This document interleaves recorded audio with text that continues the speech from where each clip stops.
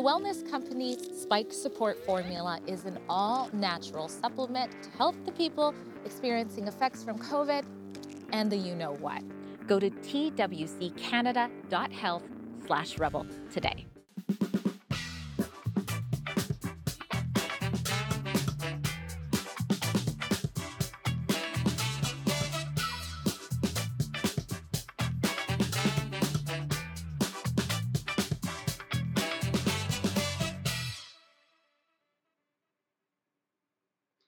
Hello, everyone, and welcome to Rebel News' Daily Roundup.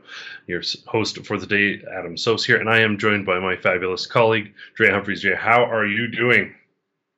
I'm doing good. Can't complain. Happy to be back on the Daily Roundup with you. Yeah, it's good to be back. It's been a minute. It was like a long time we didn't do any together, and now we're doing them more frequently. It's fun. I like doing them with you very much. Before we get Represent to some of the West.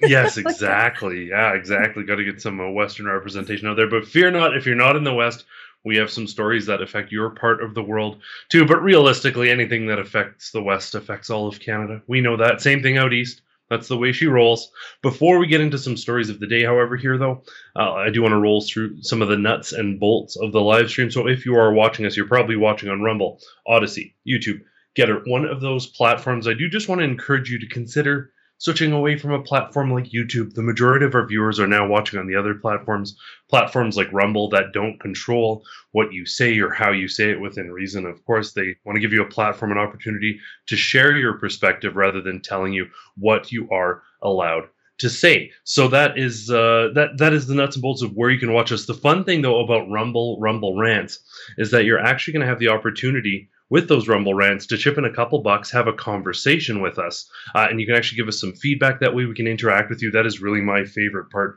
of the stream, is those interactions, getting some live feedback. Sometimes you have perspectives that we simply don't have, and if we get to interact with you, we get to broaden our horizons a little bit, so that is wonderful. You can also support us by joining on Locals. Locals is an opportunity for you to follow us very much like any social media platform you'd see out there, but some of our exclusive content that's usually paid-walled or restricted, some of the content that you can access on Rebel News Plus as well, that's going to be only discoverable on Locals. So join us on locals.com and support us that way as well. With that said, we can get into some of the stories of the day, and this is a big win here. Court orders Environment Minister to unblock Rebel News founder on X. Drea, what do you think about this? Like you said, it's a huge win.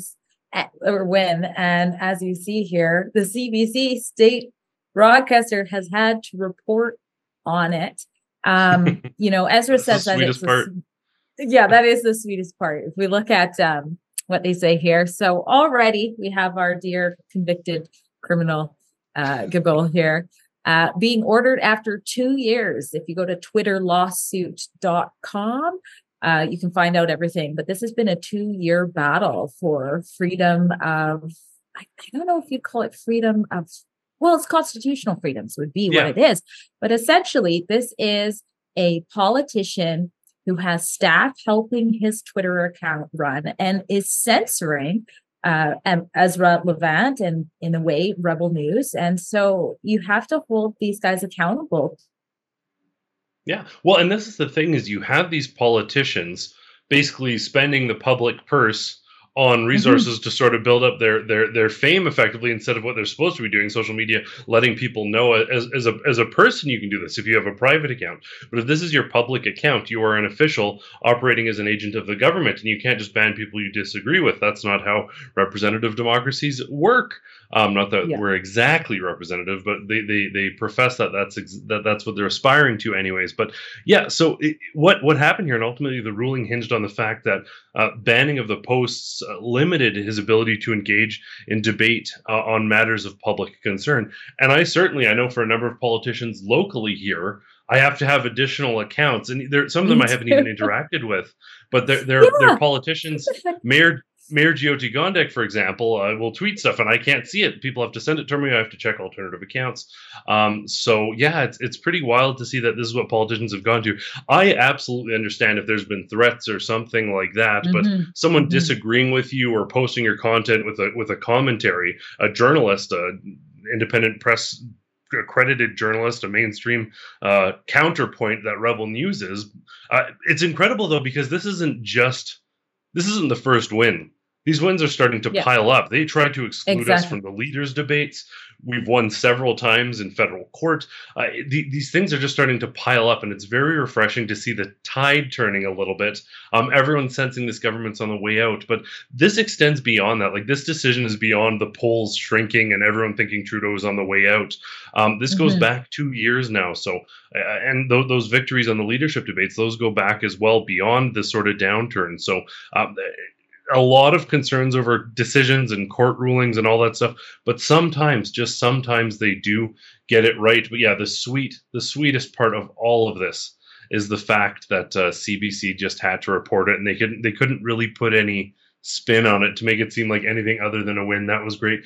So while the courts might be getting, go ahead. Oh, I just wanted to add one thing to that, because I was like scanning and reading it. I'm like, oh my gosh, they didn't even call him or Rebel News a far right sort of news outlet. So you can see there's a shift there too. I don't think the shift is that they're finally just trying to be nice. I think it's just they're realizing, hey, Rebel News won here. Let's not mess around. Let's actually practice journalism and say what happened here. And it wasn't really inflamed on what they said, which is quite remarkable for the CBC. And one of the things they mention is, all that he had to do was just simply mute Ezra. If he didn't want him commenting or other people saying, he could have simply muted. And that was the big issue. And that's why I think he lost here. Right. So while some of the courts are getting it right, and apparently even CBC is managing to get it right, broken clock right twice a day, I guess, but kudos to them for reporting it relatively straight. Another field, there are other fields certainly, and particularly in the sort of professional worlds, whether it be academic colleges, whether it be colleges of physicians, or in this case, the College of Psychologists of Ontario. Well, those places, they're holding on a little more fervently to the old early days of Trudeau ways, where you can just bully people around, boss people around. You've no doubt heard of this story, an opinion piece here coming out of the Financial Post. Climate censorship is worse than you think. Censorship over opinions concerning whether we are in a climate emergency, catastrophe, apocalypse, or even worse, has made headlines recently because of well-known travails of Jordan Peterson, who has been ordered by the College of Psychologists of Ontario to undergo re-education at the hands of social media expert for an indefinite period at his own expense. The CPO reprimanded Peterson for, among other things, remarks he made on Joe Rogan podcast concerning climate change policy, a subject that bears no relationship to his clinical practice as a psychologist. This goes on. I encourage you to check out this article. It is worthwhile. But the crux of this is, the sentiment of like sending someone for re-education for not going along with, and this isn't like a controversial, like radical opinion. They want people to believe that, saying maybe the climate change isn't quite what the government's saying. They want people to think that that's as radical as some extreme positions out there. That's what they would have you believe.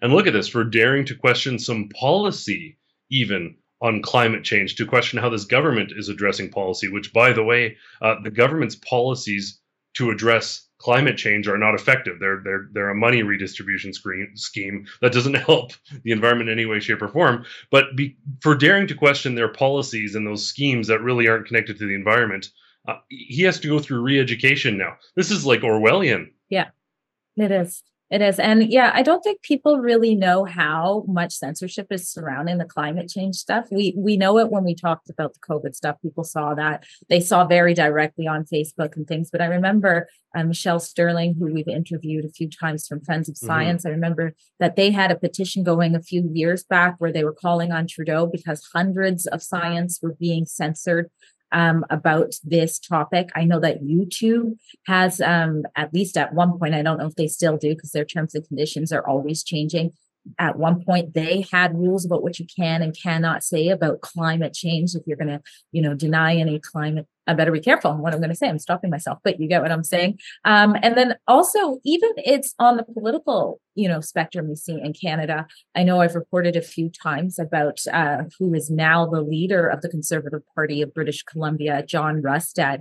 And recently, I think I just put it in an article, one of the articles that mentioned, if you scroll down a bit, he was formerly for years a member of the leader of the opposition party in BC, the BC United, which was formerly the BC Liberals. They just changed their name, but he got booted out of that caucus on his birthday, not because he said something about climate change, but because he retweeted Greenpeace co-founder Patrick Moore, just sort of challenging the narrative that we hear all the time. So you're seeing it on a political,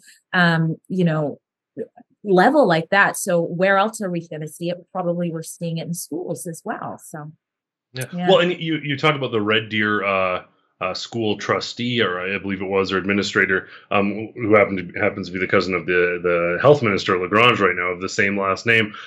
But she basically shared, and we talked about this, maybe not the best, comparing directly to the Holocaust, probably not the best idea. If you're going to talk about the circumstance leading up to the Holocaust and how some of those things, you can make a subtle point there. But regardless, she shared a meme that was sort of juxtaposing radical progressive ideologies today and the radical, in the minds of some villains in the past, progressive ideologies of, say, Mao Zedong or Adolf Hitler.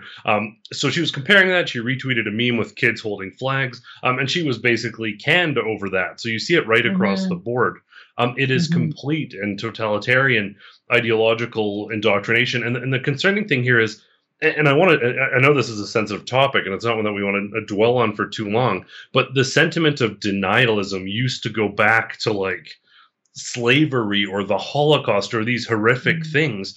And they're trivializing the notion of denialism by making it about things like carbon tax or vaccines. Right, exactly. They're making something serious. And to be fair, those questions are questions of science, not morals. And you are supposed to question medicine's efficacy. You are supposed to question current government policies and taxes.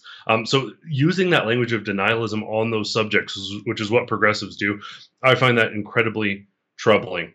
Now, these repercussions, this sort of sentiment, it extends beyond just the sort of realm of policies and politics and censorship.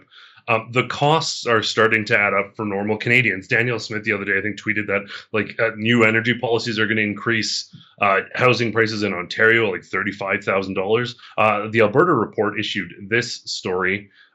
Fed's green building codes will tack up to $80,000 on new prices for homes. Wow. So we are in the midst of a housing crisis. Not to mention there aren't enough, which these regulations and restrictions are going to slow down the manufacturing process. There's going to be less houses available because of these hangups. But there's also a crisis in that people cannot afford to live anywhere. It's double pronged. These policies are making this worse on two fronts. Isn't this just wild? It is. It says, according to a senior fellow and economics professor at the University of Guelph, a mandated 65% reduction in energy consumption for new residential buildings translate to an extra $55,000 on the average new home, and almost $80,000 in BC. Of course, we have more out there, and it says that there's no real benefit in terms of emissions and reductions. That's the most maddening part about this. And you're right, we're already in this crisis. We already have people coming to the country in droves, expecting the Canadian dream and getting sorely disappointed when they get here. With housing costs already a major concern for so many Canadians, Ottawa's new building energy efficiency regulations will increase the cost of housing even more. So this is, it's like give an inch, take a mile. They're just going mad with this. Yeah. And again, as someone who has a teen who's close to young adults, what does this mean to their future? Yeah. Well, and it's like Mr. Sunny Ways. Well, the sun is setting and people are realizing that there's a long, dark night ahead. Things are brutal right now. I even know friends from my generation who didn't buy early, weren't hustling right out of school, and didn't get locked Yeah. in on a mortgage on a reasonable rate. And it's horrifying right now. And it's like Yeah. the thing here is this, and I go back to this time and time again, but the whole sentiment of you'll own nothing and you'll be happy.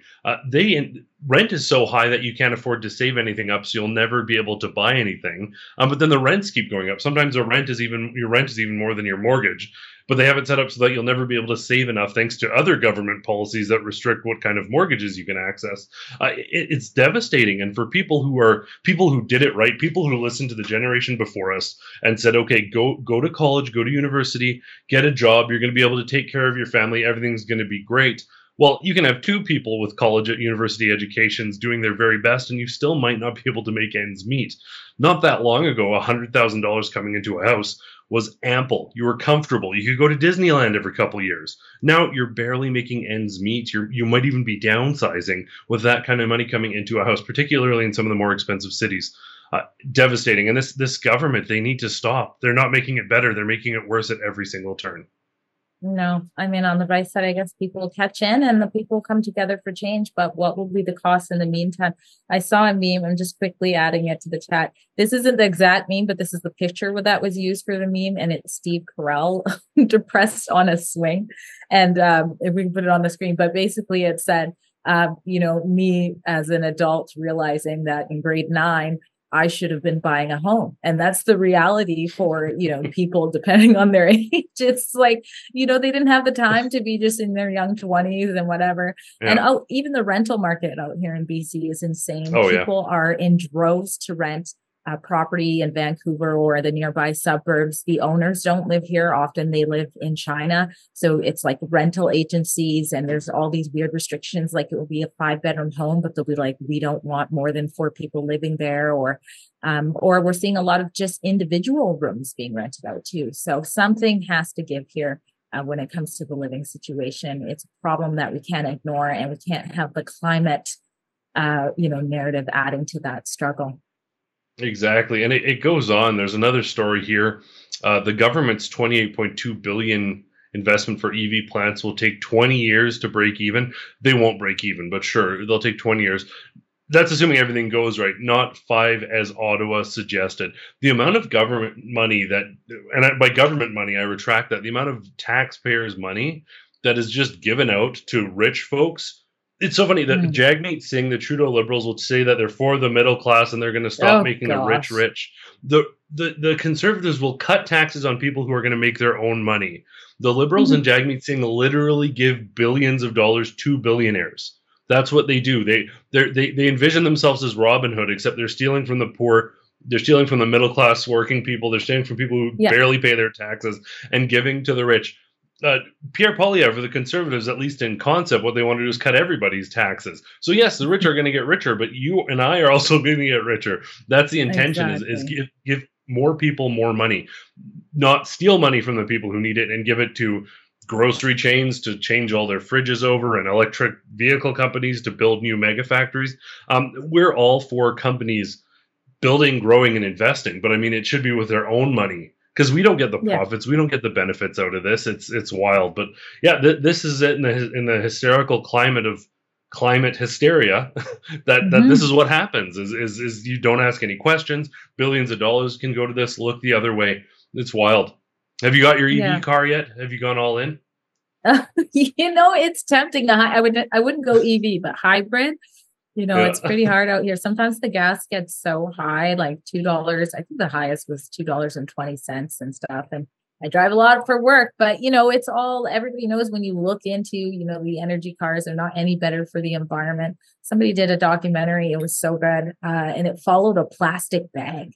I don't know if anybody's seen it. Let us know in the comments. You also can be a part of this on Rumble or Odyssey, but it followed a plastic bag. And basically what we're doing is we're feeling so good about ourselves, what we're doing. And then we're just dumping our plastic off in a third world country and paying them to shut up about it while it's just mounted selling there. them coal. So it's all a fraud. And the number one is, we already talked about, is the censorship. If it was legit, it wouldn't be censored. There would be open debate and discussion, so we could collaboratively come up with the best solution on how to take care of the planet. That's an important thing. But as soon as there's this unrealistic fear that's put over the people to, make them pay more taxes, obviously something's wrong. So we were giving the CBC a little bit of credit when we started off this segment. That's going to turn rapidly now. And we're fair. We're objective, unlike some folks. Before we get to an ad break, I really quickly want to look at this. We can just pull up the tweet. We don't even need the article from CBC. We got the article. That's fine, too. High indoor temperatures are dangerous, especially when there's no relief at night. So now the indoor temperatures, like the climate change fear, the outdoor temperatures, all the grids going red. Now it's the indoor temperatures too. But it sounds a lot like they're advocating for air conditioning here, which people used to be able to afford in the real world. But now not only is climate change affecting the outdoor temperatures, it's affecting the indoor temperatures. It just nonstop with this. Yeah, I get it. When it's hot outside, it's hot inside. But we've always known that it being really hot inside is probably not great for your health, especially if you're old and sick. But on that note, we've got a banger of a CBC article to come back to. But before that, we're going to jump to a commercial break. Come on out November 25th. It's all aboard the Freedom Train in Niagara-on-the-Lake. You can check Rebel News for updates and also the Freedom Passport site.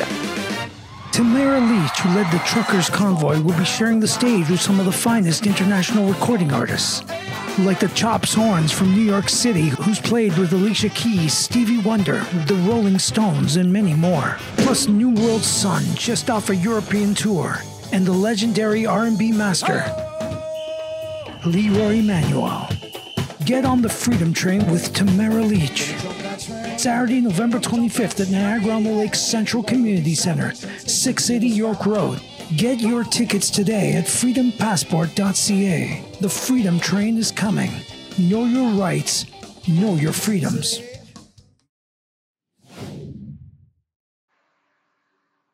Okay, does that not look like the... Yeah, that looks so cool. I wish I was going to be in Niagara. I believe it's on the 25th. Yeah, 25th of November. Obviously, it's going to sell out so fast. Rebel News is actually hosting it, so you're going to see some of the rebels there and things like that, but snatch that up. How cool is that? I mean, we see her with such grace and class as she's entering and leaving the courtroom. Now she's going to be rocking the house.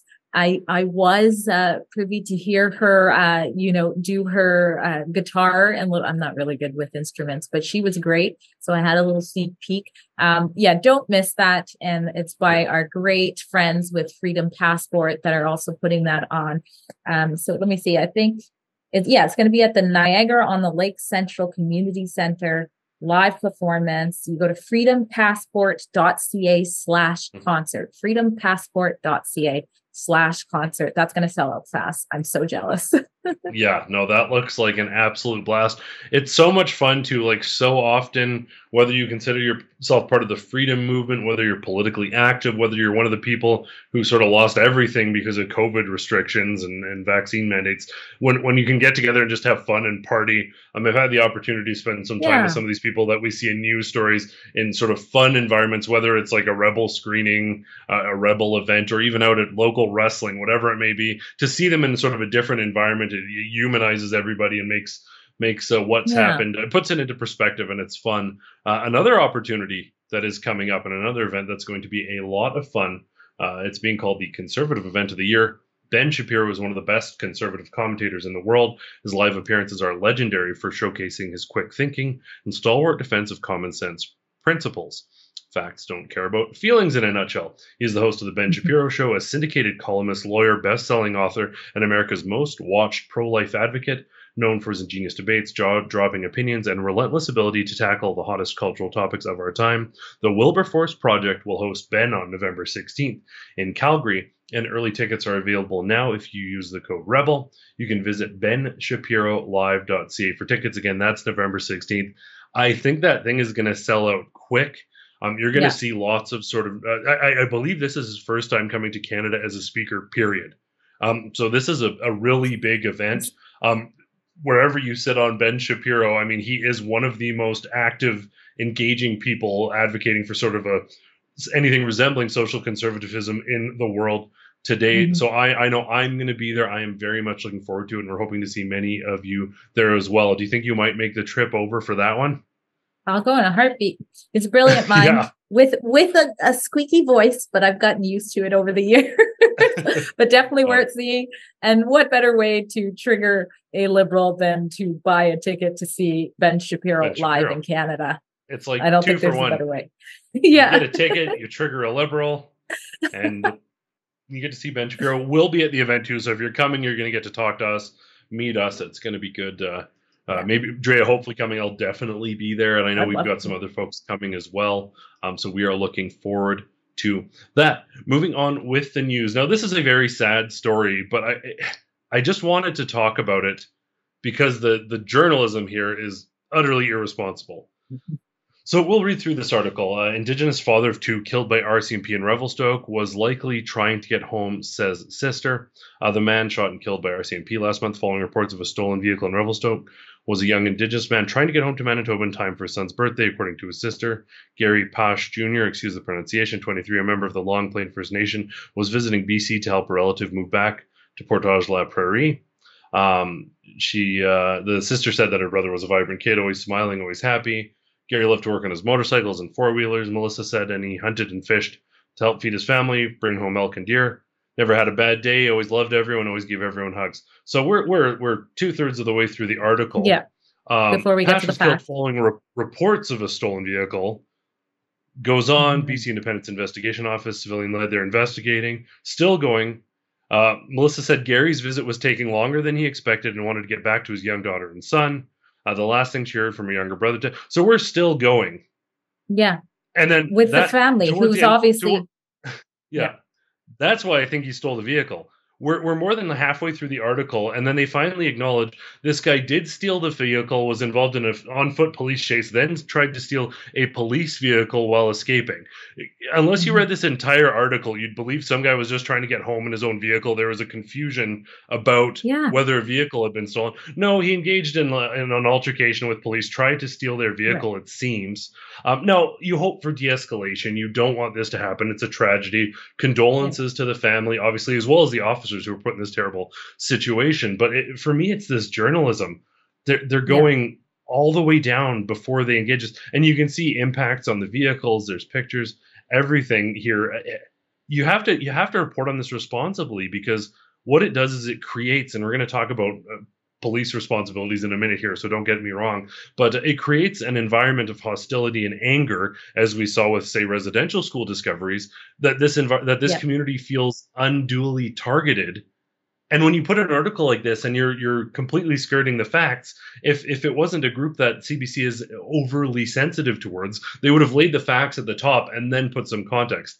They put the peanut butter down first, and then they slapped a bagel on top at the very end. They did this one backwards. But how common is this sort of spinning of stories to not present them as they exist in reality? Well, no, I think you hit a lot on the nail there. I mean, let's start with the journalism. Now, obviously, like you said, this is a tragedy, and who better to explain that than a family member? So they're leading so heavy with the emotional side over the facts, which is, the sister who's grieving the loss of her brother and saying the good things about him.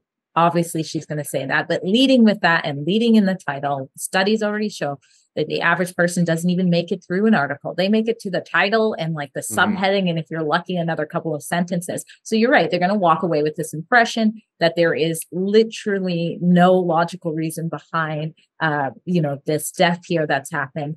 And so the first thing goes to shame on the CBC for pushing, something that isn't that. No police officer wants to kill someone. I mean, there can be brutality, but for the most part, they're serving and protecting and risking their lives to do so. They're running towards danger, like a pursuit, to protect other people. And a lot of them have to go when something like this happens. They have PTSD to deal with. It's hard for them to deal with their own family. So it's a loss on all sides. And it's like you said, you mentioned the unmarked grave claims. Another thing that's being called denialism. If you dare to question those claims that are popping up, we're seeing that they were not accurate, especially with the ground penetrating radar, which can't find it, as you know. But it reminded me, I was trying to find the Oh, I think I just found it, but it reminds me of, the pregnant woman.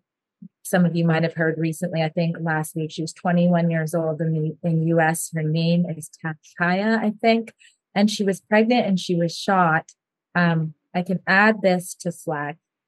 Trigger warning. I mean, you don't actually see her die or anything like that, but trigger warning. I just said she was pregnant and shot. I'll let the producers decide if they want to show the body cam. But the same thing, you saw news coming out. And even when the body cam shows, that was released quite quickly, I will say, in this matter. I think that was done on purpose. So the police go we did not just shoot a Black pregnant woman.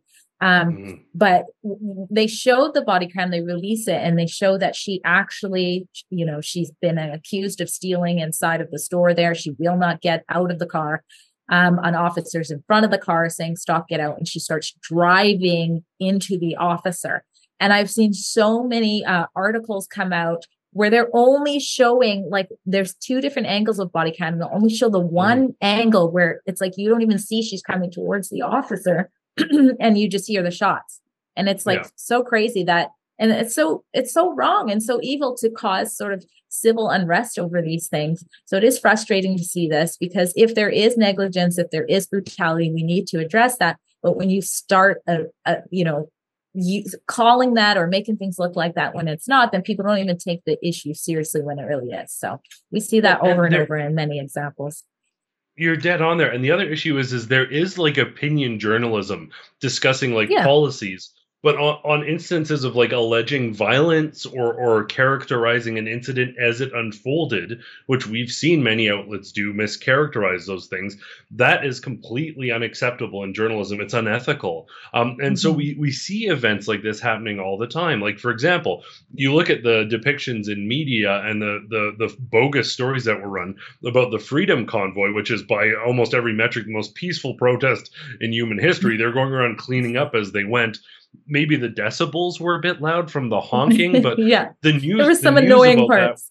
The news about that was brutal. And then you literally have people trying to run over cops, and it's well, we're going to lead in soft. We're going to lead in soft. The equivalent of the Freedom Convoy would have been like 6 paragraphs about how this is good and essential and everything, and then one little line being and there was a bit of honking. That would have been the CBC if they were applying the same standards of advertising, which I'm going to call it advertising for the government, not journalism, to their reporting. It isn't just the media, though. I'm going to turn to a story now with Calgary police. I don't know how familiar you are. This is a neighborhood, basically 1 or 2 neighborhoods away from me that this happened in. But 18-year-old Danilo Canales Glenn was playing basketball. And the details at this point, we don't have all of them, so I don't want to speculate. But playing basketball, he was effectively then bear sprayed and stabbed repeatedly, to the best of my understanding. He did pass away, and this is, I visited the memorial. I know people who taught him, so it is a heartbreaking story. Now, the people who were guilty of this crime, or at least have been accused, rather, I mean, they have video evidence. It seems pretty open and shut. One is 18, one is 16. They're not revealing the names of the individuals because I guess they are brothers, or revealing the name of the 18-year-old would reveal the name of the 16-year-old effectively. I looked into this because I was seeing if there was some politicking going on, and I guess with whether it's domestic abuse or cases where siblings are involved, this is a fairly common practice, so I did want to check into that. Charges laid, they did get them rather quickly, but I just want to go back and talk a little bit about the intentional omission. It's not a key issue now because they've been caught, but they put out detailed descriptions, the Calgary police, of the individuals involved, and they included eye color, the brands of the fanny packs they were wearing, hair color, every item of clothing they were wearing, but they would not include race. They would not mention skin color. And to me, one, it's irresponsible because it prompts a lot of speculation. But 2, it's underlyingly racist, because if it was Caucasians, they would have said Caucasians. Maybe they would lead with white. Yeah, they would lead with white. If they aren't, I apologize. I don't know. I haven't looked. They're clearly concealing these people's identities. But if you have it should say Caucasian. It should say Mhm. black. It should say, because they're looking for people who murdered a Exactly. kid who was playing basketball. And not only did they get into a fight and it kind of got out of hand or it was an accident, they had bear spray or pepper spray and they had knives and they went and started this conflict with an individual. Then when they're looking for the people, they have all the details, but they intentionally omit, like, and it's Yeah. not just me. Every tweet was like, any more details? Are you missing anything? They've clearly politicized this, and that's the reason they're Mhm. not saying that while a family is mourning, waiting for answers. It's Yeah, it's brutal. so shameful. I mean, I've seen that many times before. I can't think of something off the top of my head, but where you follow it, and sure enough, it's usually if you go to, a news that isn't, working for the state, then you'll see the face. Actually, I just thought of one, and it was the the massacre in an Asian church. I think during Chinese New Year this year, in the beginning of this Mm, year. The original reports that came out, they did not say, a lot of them did not say the color of the person, which is a red flag. mhm. That means they're probably not white, because if a white person walks in and shoots a bunch of Asian people, it's a bunch of hate crime. And our BC premier, David Eby, of course, jumped on that whole situation. And when he was at an event in the Lower Mainland, he actually attributed to hate, when in reality, it Yeah, was an Asian man who had done that shooting. But yeah, because they omit the face and they don't say anything about the race, his mind, our own premier, just went to hate. And then he apologized for hate against Asians and used that massacre as an example of such. So now you don't just have the news coming, and this is out of the States, it's not Canadian, and he's getting it so wrong. So you don't have the news omitting something as important like that to make people believe something that isn't happening. You have premiers of the province saying to people who maybe haven't been following the stories closely themselves and confirming that it was a hate crime when it wasn't. So yeah, it's really bad. yeah. It's brutal, and it just there's no place for it. Like, if you're concerned that people are going to say you're racist for describing accurately the race of people you are looking for, don't worry about it. Those people are unhinged. Like, it's Mhm. not racist to apply the same standard. It wouldn't matter if they were Asian or Caucasian or black or Hispanic. It's an accurate description of a Yeah. person. Saying that is not illegal. It's not racist. I'm white. Drea's not. That's okay. That's not Mhm. racist. We can observe these things. Especially if I was saying I'm looking for my friend Drea, you might say Adam's a tall guy with a beard. He's white. Okay, that's a decent description. I might use key defining features about you to describe you. Mhm. It's not racist, and we've come to the point in Yeah. society where, and the funny thing is, I was in Brazil and I've talked about this before, and they were bringing back, like, just saying black and saying white and acknowledging Yeah. people's, because there's sort of an underlying racism. There's still an underlying, like, thought that it's bad to point that out. I think is an underlying thing here. People have, like, a sort of Yeah. secret reverse racism where they don't want to mention it. Yeah, it's well, as obviously I've experienced that, where people are like struggling with what to call me, and I'm like, you can just say black. But a lot of people will say like, oh, you're African American or you're African Canadian, and I'm not African. So it's like Yeah. I prefer black. I don't think anybody really gets offended about being called black, and if they do, they're certainly of the minority. But it's all silly that we're doing this, and it's not safe. It's not safe to do this. And it gives this impression that one life is more valuable than another. Like, oh my gosh, it was a black person who died. Like it's if you're brutally murdered, then that's the story. It doesn't really matter like what race you are, what the color of your skin is. It's the story of how tragic the loss is and how unjust it was. But we're so focused on these racial politics. It's ridiculous, and the Yeah. news just falls in line. Yeah, it's wild. Now, you talked about your alleged boss man. We're going to talk about him in a little bit, BC Premier Yeah. David Eby. But first, let's look at someone who's doing something different in response to this, as opposed to coming out. Now, this isn't directly in response, but we do see uh, a clear seeming response from this government when incidents like this unfold. Danielle Smith came out with this tweet. The lawman will also scrap a brainwave brought in by previous NDP government, where prosecutors performed a triage on criminal cases, taking on some, dropping others. So in essence here, what we're talking about is this catch and release oh, it's not worth prosecuting these people, let them get away with crime mentalities that, by the way, in the United States have led to those circumstances where people think they don't have to listen to cops, can steal and just drive away and run over cops, and there's not going to be any consequences. That mentality, this sort of triage of, it's not worth enforcing the laws here, and you legitimately see, like, you can, if you're a businessman downtown and you have to relieve yourself on the side of the road in a critical situation, you'll absolutely be ticketed. But if you're a homeless person defecating in the middle of the street while eating a hamburger, which we recently saw in Edmonton, it's just like, oh, well, that's fine. That's fine. There's this absurd double standard. So Danielle Smith going to scrap this sentiment of enforcing some things while not enforcing others. This idea that bad actors in Alberta will be targeted. Mickey Amory, the Justice Minister, also followed up with Albertans deserve to feel safe and protected in their communities, to go about their business in the downtown core without fear. That is a concern. The downtown core does not feel safe right now. Our government's introduced new measures to strengthen the justice system and to make sure criminals, especially violent repeat offenders, are held accountable for their actions.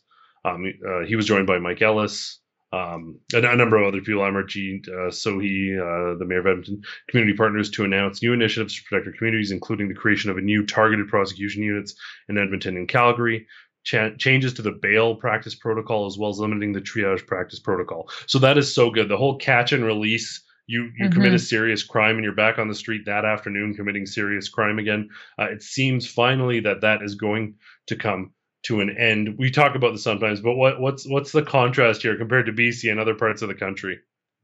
Well, obviously in Vancouver, for example, we have places that don't feel safe as well, in particular our east side of Vancouver. And you're right, there's definitely a double standard of what you see happens, in areas like that. To a certain degree, I get it. They can't just go around arresting everybody when it's happening 24/7. But it's like if you jaywalk in that area, like you're probably going to get in a lot of trouble.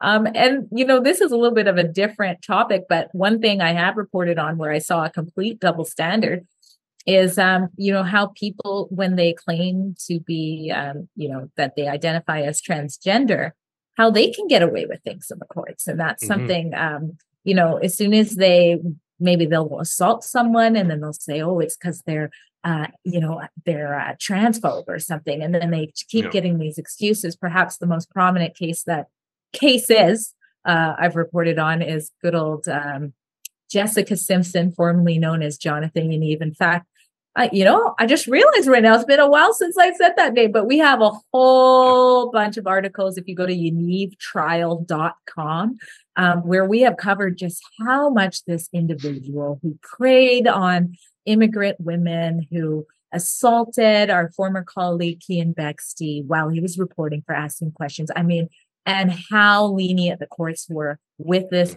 violent individuals, inappropriate sexual conduct with minors. I mean, you name it. And over and over and over, they slapped this individual on the head because he would claim that he's bullied or what have you. Yaniv even tried to sue Rebel and lost that. That got tossed out. So, if you want something spicy to have popcorn or coffee with, go to yanivtrial.com. But that is definitely one of the examples where I see a difference in double standard. I was working at the Justice Center while they were engaged in litigation there, and I remember one of the things, if I believe correctly, and I believe it's in the public record now, so I don't think it's embargoed. We're good, because it's been posted publicly. I've read this publicly as well, but there was a point where I was uploading some of the case files. And there was a point in the court where they insisted that the lawyer refer to it and if there's children in the room, maybe cover their ears. But for Jessica Simpson, the judge was like, "Can you please say her penis?" They insisted that the lawyers say her penis when they were discussing court proceedings. And I was typing. I'm like, sorry, but no. Anyways, that's another story all together. Oh yes, the compelled speech in the courts over that issue is nuts. It's wild. Coming back to David Eby, BC Premier David Eby says he is white hot angry. Gee willikers, that the man charged in a triple stabbing in Vancouver's Chinatown was out a day on a day pass from a psychiatric hospital despite his history of knife attacks and murder. This is the thing that really gets me. We saw pastors being like, I don't think I'm going to exclude people from my church. That's not what Jesus wants me to do. It's like, we're not going to release you. You're going to be stuck in jail for 54 days, weeks, multiple arrests, whatever it may be. We're going to lock down your church. But then you see like all these notices about violent offenders being released and people getting out on day passes. Violent criminals literally the day of getting like $1,000 bail and being out in the street. Sex offenders, like, I mean, I'm happy to see. We know Saskatchewan's following suit. Some of the other provinces and territories starting to sound an awful lot like Alberta. Is this a bit of that, saying that there's a need for reform and that BC maybe has their soft on crime policy isn't working? Yeah, no, for sure. That's what I think. The sort of opposing parties are kind of coming out and giving statements. I actually agree with Phoebe here. I'm not sure what white hot angry means, but this guy, his name is Blair Evan Donnelly, 64 years old. He's in custody and charged with 3 counts of aggravated assault. So, stabbing 3 people, not shooting. Let's remember that for a second there. But in 2008, stabbing with guns, though, right? Stabbed with guns? Yeah, stabbing with them. But in 2008, Donnelly was found not criminally responsible for killing his 16-year-old daughter, Stephanie, because of a mental disorder. And this person is just walking around. And so this is livid. This should absolutely not be happening. And walking around by themselves, not even with, some sort of chaperone or things like that, into the community so they could do this and wreak terror again. As far as, pushing for new policies in this area, I know the Conservative Party of BC, who's starting to come on the rise a little bit there. Actually, I just did a report about how a poll just showed that they're surpassing in support with Intel subscribers from Main Street Research, surpassing the opposition party, which is the BC United. But, the Conservative Party of the BC has been saying, hey, we need to push back on the crime. And now we're starting to see, I got an email, so I don't think we can show this, but I did get an email from the BC United saying we need to be tougher on this kind of stuff. So it's like, why do you have to wait until something like that for the BC United to be like, now it's time? But this is unacceptable. This should not be happening. So sad. Yeah. It's wild. It's interesting, the Alberta approach to, now that we've talked about crime, let's talk about recovery, addictions, by contrast to the madness of safe supply. Now, we saw an overall trend of decreased deaths. There's been a couple months that have been a bit off in Alberta, but generally the trend is good. But to actually look at the direct statistics on safe supply programs, and this coming from True North, data on safe supply drug programs shows increase in deaths 6 months after British Columbia decriminalized simple possession of all drugs. Statistics show that drug overdoses are projected to hit an all-time high by the end of the year. Despite this data release, Toronto is still moving towards decriminalizing possession of all drugs as well, according to the Toronto Sun. The City of Toronto has requested an exemption from federal drug laws pushed by Chief Medical Officer Dr. Eileen Davila and Police Chief Myron Demke, supported by Council. Toronto's request encompasses an even wider range of drugs than what has been decriminalized in BC. Who on earth? I'm sorry, but this is just malarkey. And to you, I'm white hot angry about this. To use Minister Evie's language, look around. Like, these people literally don't leave their ivory towers and look at the world. Like, as you have safe injection sites and safe supply, and you decriminalize drugs, everywhere looks like East Hastings. Like every downtown core is starting to look like. Yeah. Well, and it's just getting worse and worse and worse. And there's such a disconnect. Like, I don't even need the statistics to know the government handing out drugs and the government decriminalizing drugs across the board is not effective. Don't get me wrong. I get the war on drugs is not a winning strategy. It generally hasn't been. But this is a tacit endorsement saying that, it's fine. It's just fine. Just go for it. And that's the thing, it doesn't work. And you can see it on the streets. Everywhere that does this turns into like Portland or turns into San Francisco with the tent cities. This is the outcome of these policies. Why are they doing this? No, you're right. And also just from an enabling perspective, some things are supposed to have stigma and consequences. Again, you can't be locking up everybody who's using drugs or things like that. But the government shouldn't also be like, here you go, have a good day, and watching these overdoses going up and pretending like it's a good thing. And then other governments repeat. This is very concerning. We are missing the mark on so many levels. I've said it before. I do have experience with working with people with co-occurring disorders. That's people who struggle with addiction and mental health together. And that is the vast majority of people you're going to see in these areas using these sort of facilities and things like that. It is people who are dealing with mental health issues, trauma, and addiction. So you are not helping unless you are having a full multi-pronged approach, and it's just going to keep building and building.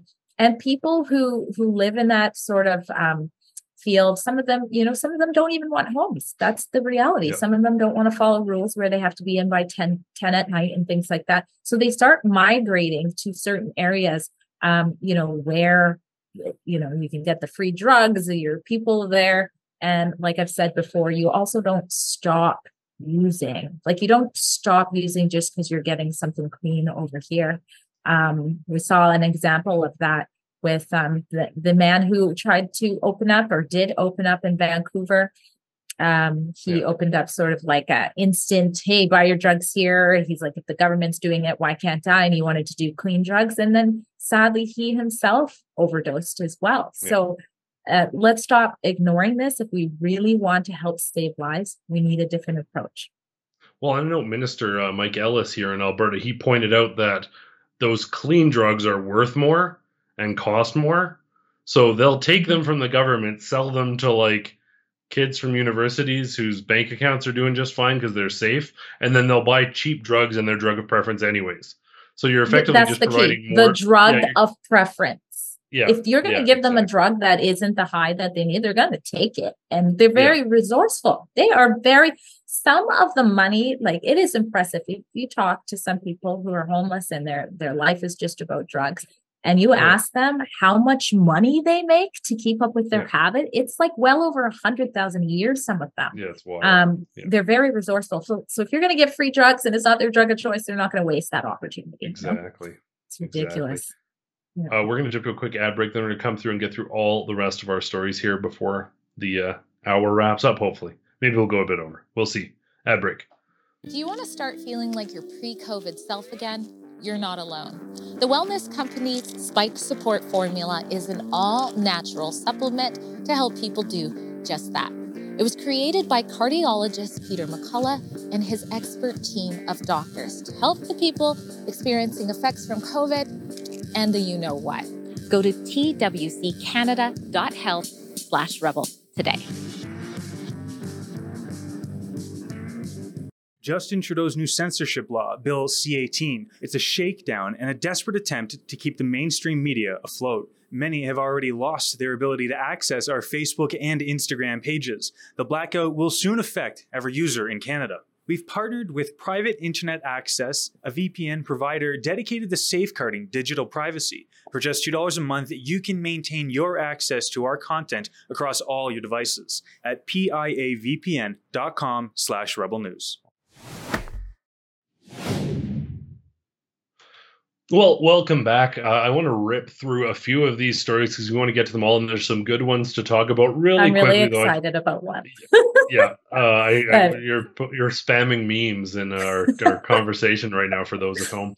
Quickly, though, let's look at this. We talked about the re-education of Jordan Peterson now let's look at this tweet about books being banned, or rather being removed from Peel District School Board shelves. This is the new book burning and removing books from libraries. We've become a very sterilized and docile society. We no longer burn books. We just remove them from access. Except for the ones we should remove. Exactly. So you can have like disgusting pornography for children in schools, and that's fine. That's okay. Pushing gender ideology, confusing kids, completely inappropriate conduct, drag story hour in libraries, that's all completely fine. But Anne Frank's diary, Harry Potter, The Hunger Games, The Very Hungry Caterpillar. What did the caterpillar do? These are just some of the books removed from Peel District school shelves on this new equity-based selection process. Like this isn't like yeah, well, I guess that's not age appropriate, or what. This is like just the very hungry caterpillar. Like what is there? What is the I logic haven't read behind? that book, but it Yeah, seems like, how is the caterpillar offending people? But I'm yeah, offended by Anne Frank being removed, and I'm not even Jewish. Like, what is going on here? That yeah, seems yeah, shocking to me, that would be a book taken off of the libraries here. And you hit it on the nail with what you're yeah, talking about. We report on this often at stopclassroomgrooming.com. It's a great yeah, resource for you to share articles, to let other parents know. But the stuff that is getting on the shelves in schools is yeah. completely, it's repulsive. Actual sexual acts being shown to little kids, and being labeled as diversity and inclusive. And then meanwhile, see ya, Anne Frank, we've got no more room for you. I mean, it's like Yeah. Aunt Jemima all over again, Yeah. getting rid of her Like and her legacy for the woke cause. get that Harriet Tubman poster off the wall. Emmett Yeah. Till, no thank you. Get It's, them out of here right away. It's that like, and that's the range. It's like you take someone who's sort of like one of the sort of, and I mean I'm using this term not facetiously, but like a poster child for like victimized, marginalized communities just surviving, and you remove the book from the libraries. The other thing too is these shelves are apparently now empty, so it's not like they're like cycling in books. They're literally like removing books there. Melissa Lantzman also weighed in on this. Libraries have become the newest target by a movement that claims to pursue equity while actually practicing authoritarianism. Book banning is a heck of a step into the Dark Ages. There was, by the way, the books in the Dark Ages were way better, and they were actually incredibly well written and readily available, and probably engaged in ideas on a level that our modern enlightened age couldn't fathom to comprehend. But regardless, this is a step into authentic Dark Ages, certainly modern day book burning, and it's with everything from Anne Frank to a hungry caterpillar. That's a gamut of books to be removing. Wild. Who's read The Hungry Caterpillar? Let us know in the comments. Like, can you even think of where they were coming from with why that needed to maybe be he's not environmental. I don't. Probably. That's probably maybe it's exactly. Nobody eats the bug. They want us eating bugs, and nobody eats the bug. I don't know. What could it be? We'll see. Maybe some folks have thoughts out there. This is a wild story, and I want to talk about the reaction. Cockroaches, previous violations, a kitchen used by Calgary daycares as E. coli outbreak toll climbs to 264. So there's so many people from daycares across the city all using the same place. And this is a facility that has had E. coli outbreaks. I don't understand why it hasn't been shut down, to be perfectly honest. I suspect it will be now. But they're trying to spin this as though it's the provincial government's fault.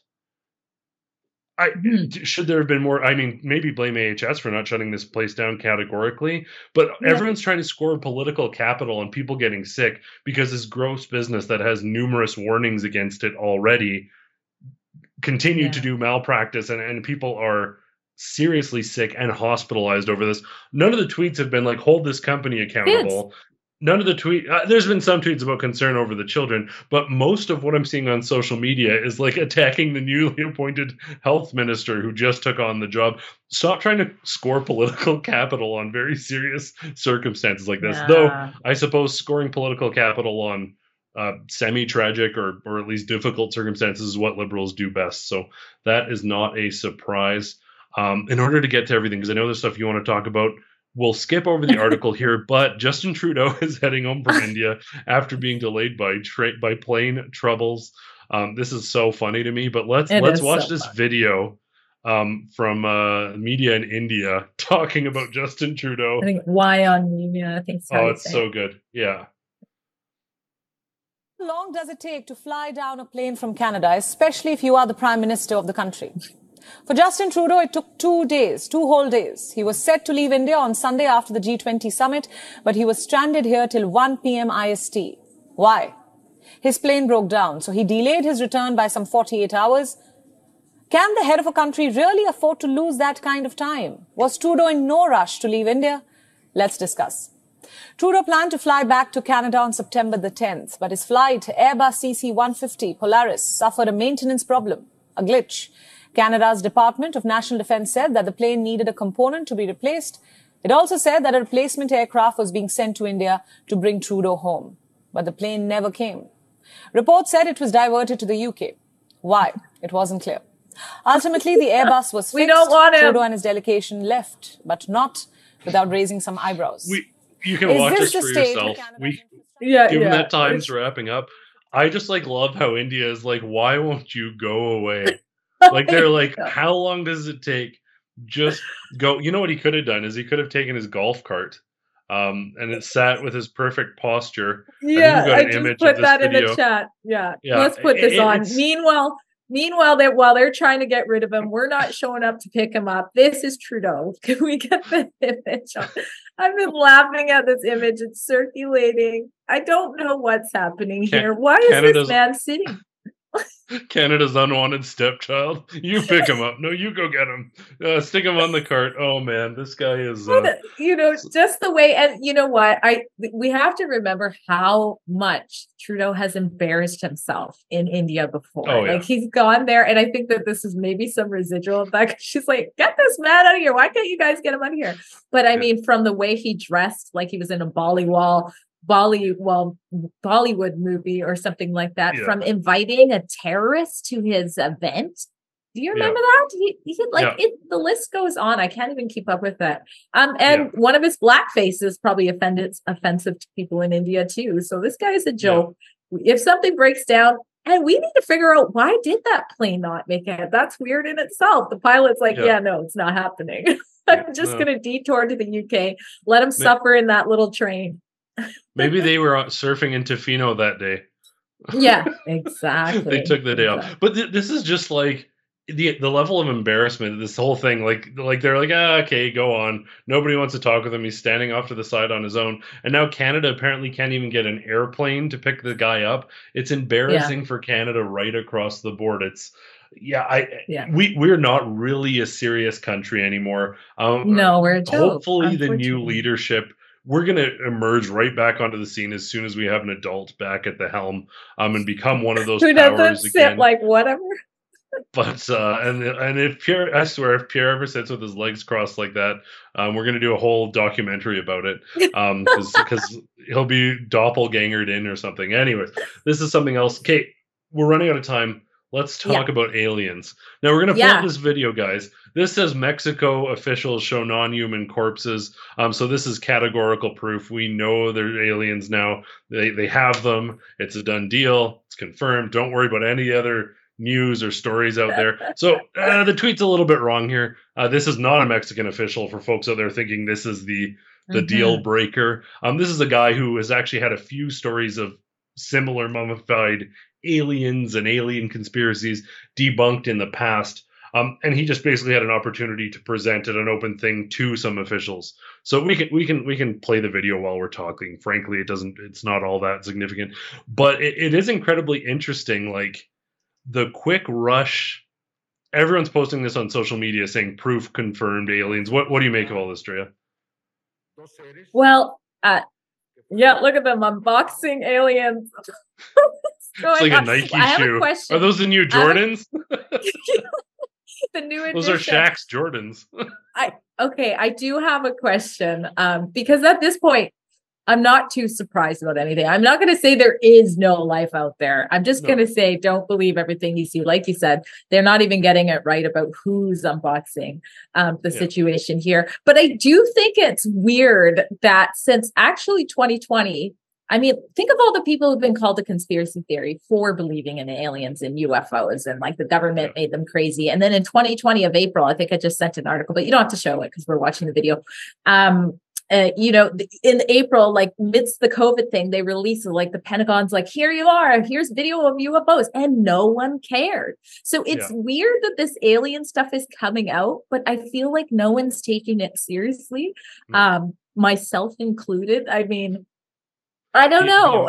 I don't know what to make about this, but you know more about this guy and his history, and I think it's important for people to know about that. The man Yeah, well, unboxing aliens. this is a little bit of debunking, because I know folks are kind of going overboard with this out here, but this guy's done this several times, and this isn't like fact checking. This is like really like, oh, they've sort of debunked this categorically. Even within his own reports, he's saying a third of the DNA of this thing is not identifiable. It's like, okay, so it's 2/3 human and one, like, Yeah. what exactly are we getting at here? But yeah, it's not viable. The other thing too that's really interesting is, like, even when you go back, I forget the name of the other Yeah, gentleman who there you go. testified officially. Now those videos were released. That is very interesting. The Tic Tac Yeah. footage, all that stuff. That 2020 maybe- too. yeah. So that stuff's all valid. Recently, though, another gentleman came out. His name escapes me presently, but he was a whistleblower, and it became Right. international news, and everyone was talking about him. He said nothing new. Like, everything he said, he was affirming a lot of stuff from a position of having worked in some of these departments, but he didn't expose any new information. But people are very quick to be like, yep, it's official. Did you hear this guy said it? This is going to happen Yeah. before. It's going to happen again. So be cautious. Even if you're a believer, Yeah. statistically, there's probably a pretty good chance there's some form of life out there. In fact, very likely. Whether it's intelligent or not, that's Yeah. another question. Frankly, the universe is expanding so fast, even if there is, we're probably not going to be able to get to them. So it's probably strictly academic. But anytime something comes out, if you believe in this stuff, fact check, question. Whether Yeah. it's a CBC progressive article Critical that doesn't thinking. get to the core, until the very bottom of the story, even if it's a Rebel News article, or if it's an article saying, finally, here's facts, maybe even more so on one saying, here's an alien body, believe us. Use your critical thinking, question, and make decisions based on those considerations, not just on affirmation of things you might want to believe. Two quick stories before we wrap up. House Republicans to open Joe Biden impeachment inquiry, while some hard right Republicans, hard right, there's the term hard right. Anyone who suggests that the Biden family might be into something, hard right, far right. This would be anyone sensible, is I believe what they mean. Other parties cite lack of evidence. So this is interesting. The pushback, it's so funny. Whenever there's any sort of indictment, impeachment, inquiry, anything into Trump, all the media will be like, oh, good, finally, like, especially CBC. But this article, again, a case of journalism, there's a lack of evidence. It's very interesting. We'll be curious to see what happens of this, whether it relates to Hunter directly, whether they come after Biden. But McCarthy is launching this inquiry apparently on his own. So we'll see. It may not have enough support. It may not happen, but at least there's something there. I think there's probably some fire, because there's a lot of smoke coming out of the Biden administration. Yeah. Well, we'll definitely be reporting to let you know. I know Biden went on record saying, like, I can't remember the exact words, but he's like so shocked and surprised. It's like, no, this has been a long time coming. Yeah, this has been a long time coming. So we're going to watch this closely, and who knows what could happen. I believe he said, I'm white hot angry about. Yeah, exactly. He forgot who he was. Finally, here, our last story of the day. North Korea's Kim Jong-un arrives in Russia for talks with Putin as two nations draw closer. Not great. I don't want to wade into the geopolitics of the conflict currently unfolding, but if you're trying to present yourself in as flattering a light as possible, which Russia doesn't really apparently care about, this isn't Trump trying to go calm down North Korea and establish some normalcy. This is concerning, and I don't think this is a good look by any metric. Most of the world, and this is what happens if you radicalize people and make people feel isolated, which by invading, they've done that to themselves to a large extent, but you push them to other people. But why is Russia growing, trying to grow? This feels like a major world conflict alliance.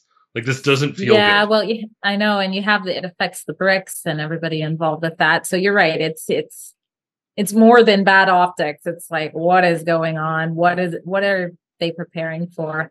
I don't know what's like. I don't know if I can even weigh into this properly, because what does Russia get out of this, and why? I guess we just need to know why. That's the main thing. But you're right. Like, Russia, I don't think they really care what people think too. So yeah. No, well, and apparently, they do have a massive slave labor core in North Korea.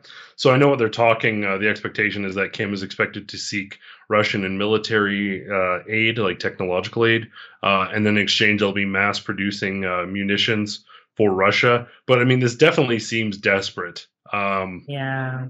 Desperate and concerning, because not necessarily stable parties involved. So we'll definitely keep an eye on that, see what comes out of those conversations as the meetings take place. But it is something else.